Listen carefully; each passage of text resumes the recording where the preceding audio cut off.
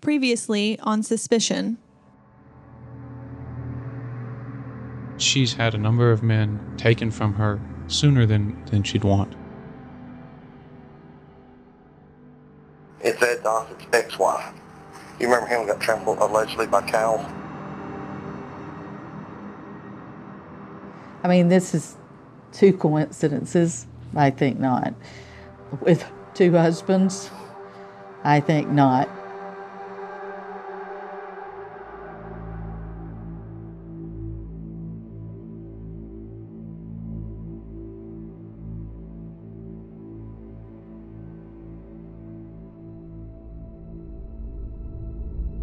It was March of 2003, and Raynella Dossett Leith was distraught over her second husband, David Leith's suicide. Help me! Help me! Ma'am? My husband shot himself! Although Knox County detectives began to suspect that's not really what happened. I'm not saying it stinks, I'm just saying it's strange. This isn't the first time they've met Raynella. It's not the first time they've been to this farm. And it's not the first time they've questioned her about a husband's death. Do you remember Ed Dossett? From the Knoxville News Sentinel and the USA Today Network, Tennessee, this is Suspicion.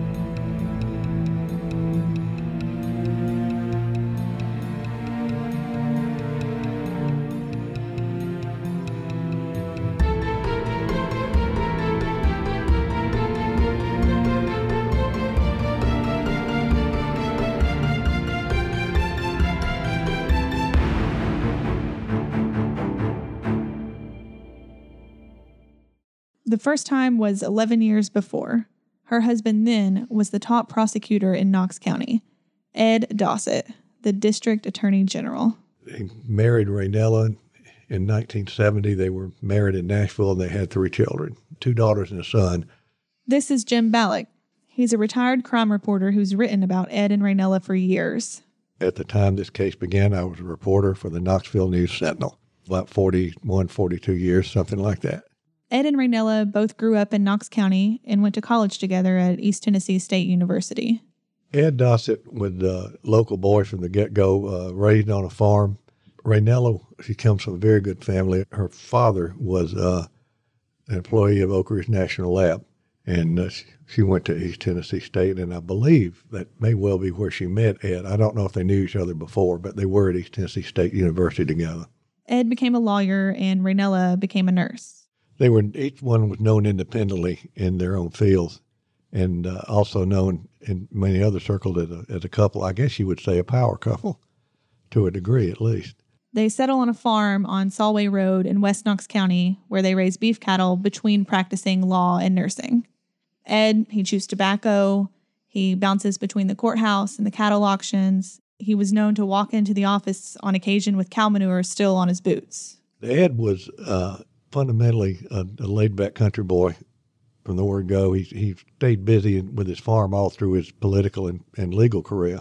Ed makes a name. He serves as assistant county law director, then gets elected district attorney general in 1982.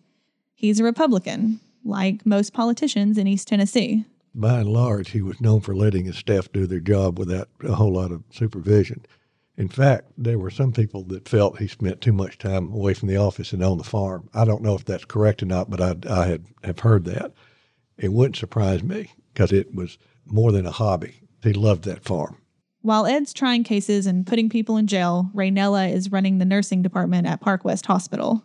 She was the Iron Maiden. The other nurses were just plain old afraid of her. Really? And there can be some advantage to that. You got to be tough to be a nursing supervisor. Fear can be healthy when you're trying to get the most professionally out of someone. You know, she had a good reputation, approachable, easy for the doctors to work with, and got the job done. This is Randall Pettigo. You might have heard he has issues of his own. That's true, but it doesn't pertain to this case, so we won't be talking about it. In 92, he was a surgeon on staff at the University of Tennessee Hospital and the chief medical examiner for Knox County. That means he had to sign off on every death in the county and whether there was any reason to be suspicious about its cause. Well, I always told people I was fairly suspicious by nature, and you get to be suspicious as a medical examiner. He's seen fatal accidents, murders, suicides, all up close. He's looked people in the eye when they've told the truth about how a loved one died and when they've lied. Just always hear people say, oh, I can't believe so-and-so would be the type of person to do that. But that's a popular misconception. Yeah, that's right? ridiculous. Any medical examiner that bases his opinion on that's a fool. Because killers look just like you and me, They right? look just like you and me, buddy. And on July 9th of 1992, he got a call about a death. I was at UT Hospital doing my usual doctor thing there, and my beeper went off. Called Park West Emergency Room. I called Park West Emergency Room, and they said, Dr. Pettigo, we've got Ed Dossett down here, and he's died. And well, that wasn't shocking at all. Ed had been fighting cancer for the past year and a half. Doctors discovered it during a routine operation to remove his appendix. At the time of his death, he was literally eaten up with it, just dreadful. His abdomen was absolutely full of cancer. There wasn't a square inch inside his abdomen that was not infested with cancer. They had tried to remove it, but could not possibly remove it all. Ed was getting around his farm in a wheelchair, and he was on morphine to kill the pain. But Ed and Raynella, they wanted to keep things quiet. His assistants at the DA's office tell everybody the cancer's in remission. Don't worry, Ed's coming back any day. But word gets around. Raynella kind of stepped up a little bit to hush some of that. Do you remember that, or can you address that? She was very closed-mouthed about it, which I think is understandable. Dossett's assistant at the time was Rex McGee, and he stepped up and became acting attorney general. They both would basically deflect questions and were saying, well, he's doing well, or we expect he'll be able to return to work. Well, he's still involved in work from home, calling into the office and things like that. That was about the most we in the media got out of him. And no one really faulted him for that. You know, that's a very personal, private thing. Like, no one had any clue as to what I was coming. I mean, he literally had only a few weeks at the most, in my opinion, to live, and his death was expected, but not quite in the way that it happened. They said, it looks like he's been killed in a cattle stampede on his farm. Well, you can imagine that I was a little bit befuddled, or at least concerned about what was going on. So I certainly needed to examine the body. Now, Ed's cattle, they're not the kind of rough, half-wild longhorns you might see on Bonanza or in a John Wayne movie. These are polled Herefords. They're the white-faced cows you see looking up while you drive on any country road in East Tennessee. They've spent most of their life on Ed's farm from the time they were calves, eating from a feed bucket, and they've probably seen him every day of their lives. Pettigo asked the nurse to bring Ed's body to UT Hospital for an autopsy to see how he died. But Rex McGee, Ed's chief assistant, is at the emergency room, and he said no. Raynella wasn't down there then. Rex McGee, one of the the higher assistant, maybe his deputy, was there, and for some reason they did not want to send the body to UT. Well, I become more concerned then, and so I get my pudgy self in the car and drive down to Park West. Ed's body is in the main trauma resuscitation area on a stretcher. He had on bib overalls. At the chest portion of the overall, there was what appeared to be a hoof print consistent with a cow, mostly mud. Other than the hoof print, there really wasn't much to see. Under it, I didn't see any sign of trauma externally. On his legs, there were several abrasions. Not terribly significant. I mean, something you do to yourself all the time if you were active. And somewhere about this time, I learned that there was a double indemnity life insurance policy for him. And they were very interested in having the case ruled as an accident, as a trauma due to the trauma from the cow or cattle stepping on him. Well, now I decided to go out and talk to Raynella and go to the scene and see it myself and get a good idea about what's going on.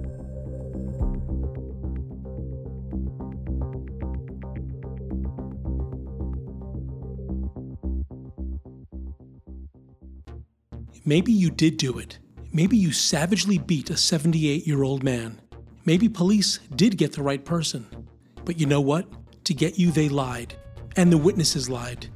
And stories changed. And so all that's left is for you to sit in prison year after year after year and say, but I did not do this. Is that justice? Look for Season 4 of Murder on the Space Coast, Where Justice Lies, on just about every major podcast platform. He got to the farm and he found a crowd of people, sheriff's deputies, neighbors, family friends, lawyers who knew him, and prosecutors who worked with him. There were a lot of people there. There were people from the sheriff's department there, people from the attorney general's office there. Raynella and the kids were there. They were all crying, sad, bad scene. But Raynella was with it enough to talk to him in. You know, she said that Ed had been going downhill, but he still wanted to go out visit with his cows, and he went out by himself without, anybody around. She didn't hear him holler for help or anything like that, but came out and found him in a gateway area where a gate would open and close between two pasture areas or two fenced-in fields where the cattle would be fed. They said that's where they found him. Ed's assistants held a press conference at the farm that afternoon. Jim Ballack was there. The story is this, is that Ed and Raynella had been down to the corral feeding cattle. The cattle surged. That was the exact word that one of the DAs used. The cattle surged, knocked Ed down, and he was killed by being trampled. He and his wife, Raynella, were feeding cattle at the family farm, and the cattle surged, and Ed was knocked down and trampled. That story went out on TV that evening, and it went in the next day's paper. But Pettigo had a hard time believing that story. He knew Ed was probably too weak to wander into the field on his own. Even if Raynella went with him, he was probably too weak. He knew about the morphine and the wheelchair. I mean, hell, everything was a red flag that I told you about. The not wanting to get the body moved to UT, not wanting an autopsy, wanting a death certificate signed that indicated an accidental death. Those were all big red flags. Raynella insisted she did not want an autopsy. And Pettigo knows under the law then, he can't just order an autopsy on his own. And at that time in Tennessee law, both the medical examiner and the attorney general had to sign off on an autopsy. But if I was having trouble with the family or trouble with whatever, the attorney general was my go-to guy to sort it out. And the attorney general's lying dead on a hospital stretcher in a pair of hoof-print-stained overalls. Rex McGee is next in line, and he's standing by Raynella. No autopsy. I mean, I didn't know Rex well, but I mean, there actually should have been, sure, Doc, we've got to investigate this, go right ahead, do a complete autopsy. Whatever you need, we'll help you with. Should have been the response. I was upset and disappointed by his attitude and behavior. I mean, your attorney general is killed admittedly under suspicious circumstances, and you don't want an autopsy? Pardon me, but that's not judicially correct. I just remember they didn't want an autopsy. That's not in and of itself is not necessarily an unusual thing. In this case, there's really no immediate indication of foul play. There are legitimate, non-evil, not bad reasons that a family might not want an autopsy, emotional reasons, depending on the circumstances of the case. And as I said, in this particular case, there was no immediate indication of foul play. Pettigo called the sheriff. He wanted an autopsy too, but he couldn't order one either. So Pettigo called the U.S. attorney, the top federal prosecutor for the eastern third of the state. Called him on the phone and told him the situation. He said, look, I'd like to help you, but I can't. There's no federal purview. In this case, it's exclusively a state and local matter. Obviously, I was worried. I called the sheriff. I called the U.S. attorney. I called everybody but Santa Claus to get me to help with this case. There are no witnesses except Raynella and the cows. And if the cattle have the answer, they're not telling anybody. Were there a lot of hoof prints in the dirt out there? The cows were still out there. Some were in some field, some were in another field. The cows were still there. Did they look easily startled? No. They looked surprisingly calm, the way cows do. So Pettigo finally took the widow Dossett aside. I sat down and talked to Raynella and said, well, I've got to have some physical findings if we're going to rule that this case is an accident. If I don't, and I was very blunt with her, I said, the insurance company is going to eat us up. They will deny payment. We'll have to try this thing, and I'm going to have a very tough time knowing that Ed was dying of cancer that had spread, convincing anybody that this was an accidental death. And so after some discussion, she agreed to an autopsy. It wasn't a full autopsy, though, the kind that would have normally been done. Raynella set conditions. And our agreement was that I would do a torso autopsy only, chest and abdomen. And if I found signs of trauma, we'd stop and wouldn't do a head. She just didn't want his brain removed. And I can understand why. I mean, Raynella was a medical person, and she'd seen autopsies, and she knows how brutal that appears. You know, it appears brutal, it is brutal. That meant the pathologist didn't examine Ed's head or neck. There were no tests of his brain or internal organs. The autopsy didn't really answer any questions. There was a small blood clot just above Ed's heart. It was about the size of an egg. There was more signs of cancer, a few broken ribs, but not much else. Would it have been fatal to a healthy person? Probably not. Ed wasn't a healthy person. He was dying of cancer. Dr. Darinka Malusnik-Polchan is the current county medical examiner. She studied the autopsy report and reviewed all the findings, but wasn't impressed. There were a couple of photographs, and there were Polaroids at strange angles and insufficient. There was really no independent investigation by the medical examiner because at that time, I guess that was not really done. Autopsy was not complete, the head was not done, and the autopsy was done by a pathologist who was not forensic pathologist, and essentially was done by a resident, so it wasn't really well done autopsy. It was really very, very questionable whether there was trampling at all because there were just not findings of it. Dr. Malusnik said all the injuries you'd expect to find in someone stomped to death by a herd of cattle, they just weren't there. The external injuries were minimal. And as a matter of fact, one of the injuries described, which this is not a laughable matter. I want everybody to understand, I'm not laughing at anything that is happening or has happened here. But when I read one of the descriptions that was on a leg, description of horseshoe.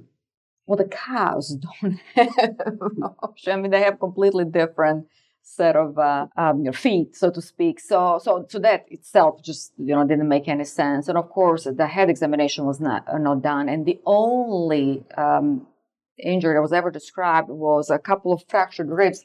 Well, that happens when you do resuscitation. And that's common. People don't very, think very that, common. but it is It's common. very, very common. The ribs along the sternum are going to fracture with the chest compression during resuscitation. That's it. Pettigo ruled the death an accident. Trampled by cattle. Case closed. But it was my policy, and I think it's the right policy, that in a case like this, where a ruling could go one way or another, legitimately go one way or another, I tried to always rule in the family's favor. I would do that in cases of suicide, whether it's a suicide or not. I would try to rule in the family's favor within the bounds of the truth of the matter and within the bounds of medical evidence. There was one detail still not finished. State law required Ed's blood and other fluids be tested for drugs.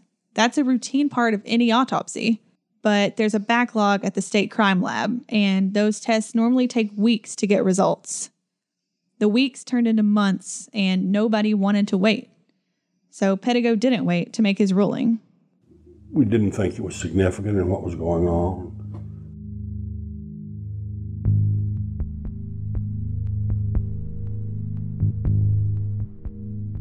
Pettigo signed the death certificate. The insurance company paid up. Ed was buried in a family cemetery on the farm he loved. But the questions were not buried with him.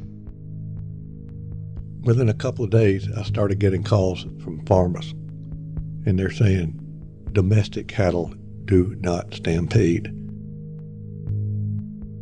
That raised my eyebrows a little bit, but I think there were starting to be some questions, but no big wave of suspicion or doubt or anything like that, at least not among most people. Now, among a couple of lawyers, I think there was some suspicion perhaps, or I wouldn't say suspicion, but some questions. Well, I just discussed it with people that did grow up on a farm and that did raise cattle, and I asked them, what are the chances that they would stampede and kill you? And they said, I never heard of such a thing. Pettigo wasn't satisfied, but he moved on. He had other cases and other problems to deal with. The governor appointed a new district attorney general, and Raynella married a new husband, David Leith, Ed's barber. But 3 years later, deputies found themselves called to the farm again. She said, Steve, I used to be a better shot than that, but I can hit you from here. I wonder why she was trying to kill me. We've never figured that out.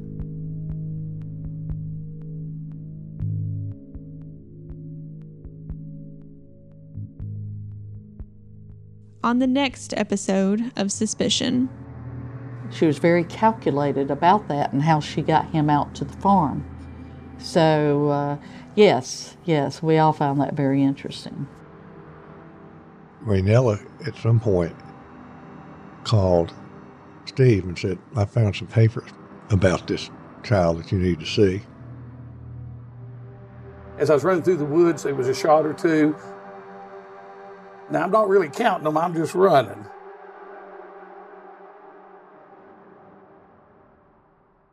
This episode of Suspicion is written by Matt Lakin and narrated by me, Courtney Roark.